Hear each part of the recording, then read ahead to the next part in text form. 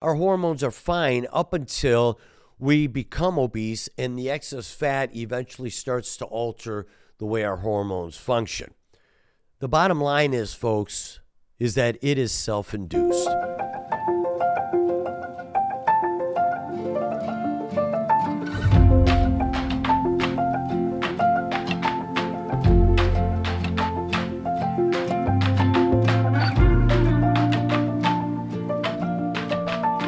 Welcome to the Health Quest Podcast, your guide to God's will for your good health. Hello, my name is Dr. Sal, and I've been a practicing doctor and surgeon for well over 30 years. And my goal for each episode is that you'll be able to have your mind transformed to God's design so that you can improve your health and hopefully affect the way that you eat and the way that you live. If you're new here, we release a new episode every week, and if you enjoy the content, would you leave us a review, especially a good one? It really helps our ratings and allows us to reach more people, and in turn, hopefully we can help them. I'd like to thank you for your support. And on today's episode, we're going to be talking about how to reverse type 2 diabetes. So let's dive right in on today's Health Quest.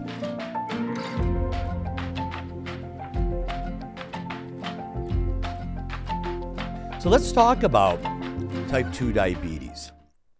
Well, if we go back 400 years before Christ, or BC, during the time of Hippocrates, the so-called father of modern medicine, although that could be debated because it was probably the Egyptians that had more of this information that Hippocrates learned off of. But let's say 400 years before Christ, diabetes was practically unheard of. The only type of diabetes they had back then was type 1. And if a child developed type 1 diabetes, well, they pretty much died within a few months after they contracted it. During World War II, diabetes was also unheard of. Well, it was obvious because people didn't have as much food as we have today, and sometimes they would have to go a couple days without food because they just didn't have access to it. So we now know that type 2 diabetes is more of a modern disease. It's something that's really happening more today. And its prevalence has skyrocketed since the 1980s. So now, how do we explain this? Now, we talked about genetics and hormones in previous podcasts, and we know for a fact that it's not your genetics and it's not hormones, okay? We talked about obesity not being genetic or hereditary because of the fact that we discussed that of all the research that I've done, only 5% of the world's population's obesity is really actually attributed to genetics. And it's not hormonal either because of the fact that our hormones are fine up until we become obese, and the excess fat eventually starts to alter the way our hormones function. The bottom line is, folks, is that it is self-induced. Eventually, we kill our own pancreas. Let me repeat that. We kill our own pancreas. We do it to ourselves. In previous podcasts, we talked about insulin resistance, and that's where insulin begins to not work as well, to open up the channels, to get the sugars out of the blood, or the blood glucose out of the bloodstream and into the muscles and into the liver. So, and that's part of the early history of type 2 diabetes, where you go in and you could take the oral glucose tolerance test, and usually 100 milligrams per deciliter is considered normal. It could go up to 140, and it could still call it normal. But you may be going into early stages of type 2 diabetes, which is known as insulin resistance. How does this all happen? Well, it occurs as a result of excess fat depositing in the muscle cells and in the liver, and that's called lipotoxicity. In other words, ectopic fat, or fat that doesn't belong in certain areas like the muscle and liver, eventually start to affect the way the receptors work on these cells. Eventually, that starts to affect the pancreas too as well. Now, this happens by two routes. Number one, if you're overweight or you're obese, you get the fat that spills out of the fat cells and starts to get stored in the non-fat tissue, such as your liver and into your muscle cells. Eventually, when it gets really bad, it starts to store in the pancreas, and it starts destroying the so-called beta cells that produce the insulin. The second route is excess sugar or high fructose corn syrup, which we get in our foods and our drinks.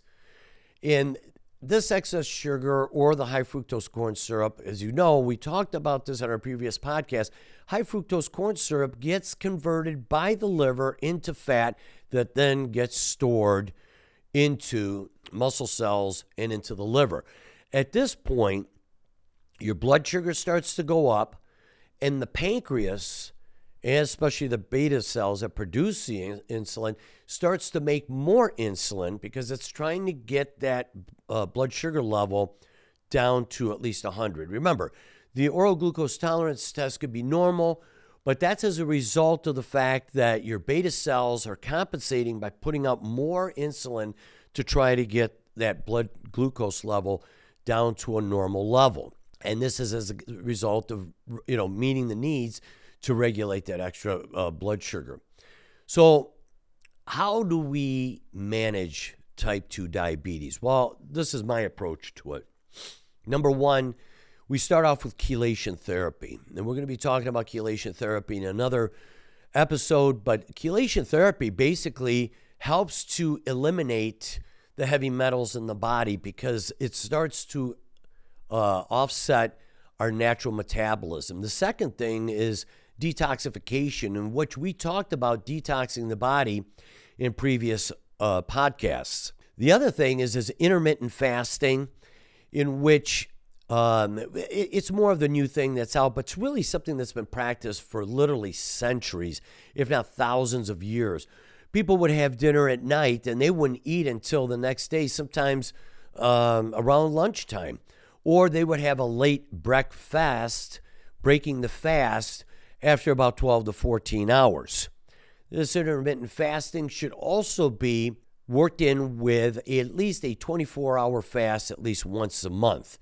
What fasting does is it allows our body to start eating itself. Now, that sounds kind of grotesque or maybe something that's not appealing, but what it is that as you're looking at me on the screen, my body has dead cells or senescent cells that become apoptotic. Senescent meaning it just becomes old, the cell becomes dysfunctional. As a result of that, you've got proteins, fats, and carbohydrates that are making up that cell, mostly fats and proteins. And now, because it's not functional, it's acting as a foreign body and stimulating the immune system, causing inflammation. So now what ends up happening is the other cells that now want to have some kind of food source will start to eat up or utilize the proteins and the fats from that cell that just broke up, and now you have these particles of fat and protein in the tissue that our normal cells will then use. So now you're eliminating dead cells, reducing inflammation.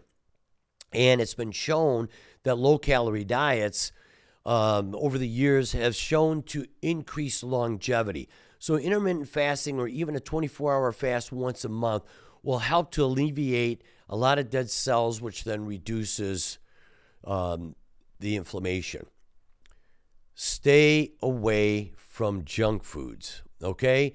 No fast foods, no processed foods. Why? Because they contain a lot of trans fats. We talked about this in one of the previous podcasts where Dr. Fred Kumerow, back in the 1950s, published information as the Medical and Scientific Society at that time was starting to investigate heart disease. And they thought it was due to the fats from animal fats, such as milk or meat, or the cholesterol in eggs. Well, that wasn't the case. It was because the food industry was now using hydrogenated oils for sustainability of food so it has a longer shelf life. But in the meantime, hydrogenated oils and fats become trans fats and that we consume, and then these trans fats eventually cause a cascade of events that causes oxidation of the low-density lipoproteins, which eventually stiffen the arteries, increase blood pressure, and eventually causes an alteration of the cell membranes, which eventually results in atherosclerosis. So stay away from the junk foods, stay away from processed foods, stay away from anything that's hydrogenated, eat things that are more whole foods, more natural. As far as your nut butters, for instance, stay away from the peanut butter for a couple of reasons. Number one, peanuts are genetically modified. And number two, if you take a look on the label, it'll tell you that there's hydrogenated oils in it. Go with something more like almond butter or some of the other nut butters that uses their natural oils. Moving forward, we recommend no wheat products. That's right, we keep going over wheat. Dr. William Davis wrote his book, Wheat Belly. He's a cardiologist. The first thing he does with his patients when he first sees them is he gets them off of wheat for 6 weeks, and more than likely they don't have to take any medications for any of their heart diseases that they have. That means no bread, bagels, donuts, cookies, cakes, cupcakes, pizza, pasta, especially if you're Italian. You know, the excuse, well, I'm Italian, I got to eat pasta. You don't have to eat pasta. I'm Italian, and I only have it once a week, and that's only on my cheat day because that's on a Sunday. And of course, I got to cheat on the Lord's Day. Stay away from that stuff. You don't need it. There's a lot of vegetables, a lot of nuts, a lot of things that you can enjoy in life that actually makes you feel better, keeps you healthy, keeps your mind sharp, and keeps you moving. That's stuff you could only do after you get to a desired weight that you should be at in very limited amounts. As far as things to drinks, well, stay away from any drinks that contain any sugar or high fructose corn syrup. That includes, ladies and gentlemen, fruit juices as well. Don't think that a fruit juice is healthy for you. It's a concentrated juice with concentrated sugars, and more so than that, what's really not a good thing to do, but the food industry also adds added sugars in the form of fructose, and that's that high corn syrup fructose, which eventually, as I said, turns into fat and gets stored in the wrong places. And also, stay away from the diet soft drinks. And people say, well, yeah, but there's no sugar and there's no calories. Yes, but they have preservatives, and these preservatives are high in salts like potassium, sorbate and sodium sorbate, which are the preservatives, which then stimulates your thirst, and then you go back and you start drinking more, and of course all the additive colors as well as the flavors are detrimental to your health too as well. So water is the best thing to drink. Carbonated water. Now, there's some disagreement saying carbonated water is high in phosphorus. It's not. The carbonation can sometimes be a little bit acidic, and I understand that. But, you know, what ends up happening when you drink it? Well, you end up burping a little bit, and that kind of helps relieve it. So your San Pellegrinos, your Perrier, squeeze a little bit of lemon or lime. And if you want to sweeten it, just add a little stevia to it. I mean, you can make your own lemonade and limeade by just taking some mineral water, ice cold mineral water, squeezing a little lemon or lime. Actually, even throw the whole lemon peel, because the lemon peel contains limonene in it, which is also cancer protective. And you can throw a little stevia just to sweeten it. So those are some of the things that we can avoid, and some of the things that we can add that we can actually start modifying our ways. Like Jesus said, I love you, I just hate your ways. That can start reversing this disorder that we're seeing a prevalence of in today's modern world. Proteins, we always talk about fish, our meats and birds. When it comes to fish, anything, folks, from your lobster, your crab, octopus. I know for some people they don't like that, but a lot of the Mediterraneans like eating that stuff. Your white fishes. Stay away from your bottom feeders such as your tilapias, but go with your halibuts, your sea basses, bronzino, but try to get the wild caught fish, including the salmon. A lot of people are eating a lot of salmon for the omega-3 fatty acids, but you got to be careful not to get the farm raised, because they say, well, they're handled gently and responsibly, and I question the I question the servers at the restaurant. What does that mean? Because they're still feeding them grains, and fish don't eat grains. They eat plankton. And that's what gets converted into those nutrients that makes the fish so good to eat. Same thing with your meats. There's nothing wrong with eating red meat as long as it's grass-fed. Grain-fed alters the fat in the meat, giving you a higher level of omega-6 to omega-3 ratio, and that's what makes it bad for you. The other thing is the growth hormone, which is a synthetic form of growth hormone that is showing carcinogenic effects. Your birds. When I say birds, I'm not just talking about chickens. I'm talking about turkey. And of course, this is after the Thanksgiving holiday, and I'm sure a lot of you were eating turkey, but quail, duck. I love duck. Any of these birds are excellent sources of proteins. And if we move on into the fats, well, folks, butter and egg yolks are fine to eat as well as heavy cream. As long as you're eating the whole egg, got to remember methionine is one of the amino acids in the egg yolk, and without it, you're losing the whole bioavailability of the proteins that come from eggs. Heavy cream, I use in my coffee, and there's nothing wrong with heavy cream. It doesn't contain any lactose. It's just pure fat, not a problem, as long as you're not consuming way too much. But let's talk about some of the other healthy fats. Your evening primrose oil, pumpkin seed oil, flaxseed oil, sunflower oil, coconut oil. Now, when it comes to cooking, don't use the extra virgin olive oil. You're better off using just virgin or normal olive oil. You can cook at a little higher temperature, but using avocado oil is a great oil to cook with at higher temperatures so it doesn't smoke or it doesn't burn. Once that happens and it starts to smoke, you've turned it into a trans fat. It's actually detrimental to your health. Sunflower, flaxseed oil, pumpkin seed oil, and evening primrose oil, these are good to help restore cellular membranes because these contain the linoleic acid, the alpha-linolenic acid, as well as the gamma-linolenic acid. And don't forget your nuts, your walnuts, your hazelnuts, your Brazil nuts, macadamia nuts. All of these are all your almonds. Stay away again from peanuts. They are not nuts. Those are legumes, okay? And those are high in lectins. When it comes to carbohydrates, we're talking about high fibrous carbohydrates, which comes from your vegetables, your berries, which are low glycemic index, sweet potatoes. You're better off with a sweet potato because it's 50% fibrous. It slows down the absorption of any of the carbs that it's made up of, and it actually is good for your overall digestive system. Oatmeal, get the organic oatmeal because a few years ago they showed that oatmeal had high levels of fungicides in it.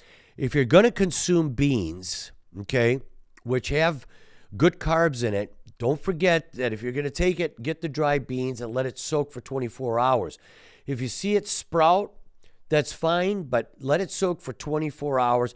And then when you cook it to make a soup, for instance, that'll help alleviate a lot of the lectins, reducing the allergic response that goes along with the lectins from the beans itself. I also recommend taking supplements such as your antioxidants. Of course, we're talking about your vitamin C's, your vitamin D's, your vitamin A's and D's. Remember, vitamin A and D, they are hormones, but they're beneficial. And people, especially doctors, will tell you that, taking them in high dosages, you can become toxic. Listen, I've taken up to 100,000 international units of vitamin A and vitamin D when I get sick. That's one of the best ways, especially with viral infections. Back in the 30s and 40s, they used 100,000 international units of vitamin D to treat psoriatic arthritis, and the only side effect was a little bit of elevated calcium in the body, in which they gave vitamin K for too as well. Chromium picolinate. Chromium is a mineral which helps improve the sensitivity of the receptors on the cells, which will make them work more efficiently and helps to open them up and reduce the blood glucose levels in the blood. If you're going to take any kind of calcium, take it with a magnesium supplement.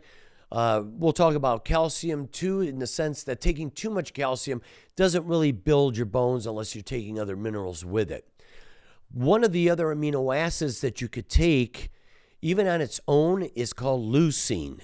L-leucine is an amino acid that helps the beta cells produce and stimulate insulin production. And this is good for the late stages of type 2 or the overt type 2 diabetes. What happens in an overt type 2 diabetes is the beta cells have become so full of fat as a result of lipotoxicity that they start to break down and start to become dysfunctional. As a result, their mass actually starts to shrink down, they atrophy, and now they become dysfunctional. As a result of that, they're not producing enough insulin anymore. So if you get into the severe stages of type 2 diabetes, you almost become like a type 1 diabetic where you've killed your beta cells in the pancreas. You destroyed your pancreas at that point. And now doctors have to start giving you literally insulin like a type 1 diabetic. So leucine helps to get those beta cells stimulating the insulin again and helps to get it going. The peptide that I recommend is the GLP-1 or the glucagon-like peptide. This is the one, but it's not the Ozempic one. Okay, Ozempic uses GLP-1. However, it's been molecularly modified for the purpose of being sold as a pharmaceutical drug. Okay, and that's the only way you can get the FDA to approve it, that you have to get a patent, and you can't get a patent on the in a natural form. So the best thing is that you could order this or get it through an alternative physician that can put you on a program and can get the natural GLP-1, or you could purchase it over the internet, but I still recommend a physician guiding you in doing this as opposed to just doing it on your own.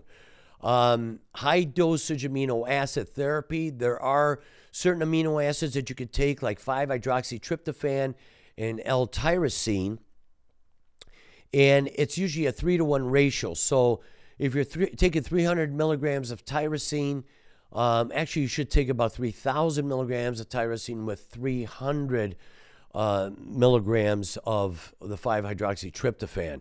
Actually, it's a 1-to-10 ratio. So those in and of itself with L-cysteine, and you just need a little bit of that with vitamin B6, what that will do is it'll start to stimulate the neurotransmitters to reduce the appetite so that you're not always feeling as hungry, or it reduces your cravings for carbohydrates. These are some of the things that you can do to reverse the type 2 diabetes or the insulin resistance. Folks, overall, this is a great diet and great supplements to take for everyone, so as to not only prevent it, but also to maintain good health. So what I like to do is I like to thank you for joining us today and watching our show. If you enjoyed this episode, be sure to leave us a good review and visit our website and social media accounts to connect with us a little bit more. If you happen to have any questions in regards to your health regarding this episode, my email will be in the description below, and I'll be happy to answer any of your questions. And if you'd like to see any of the sources that we used in regards to the research for this episode, it'll be available to you in the show notes and in the description. Until next time, I'm Dr. Sal. Have a great day, and God's blessings to you and to your family.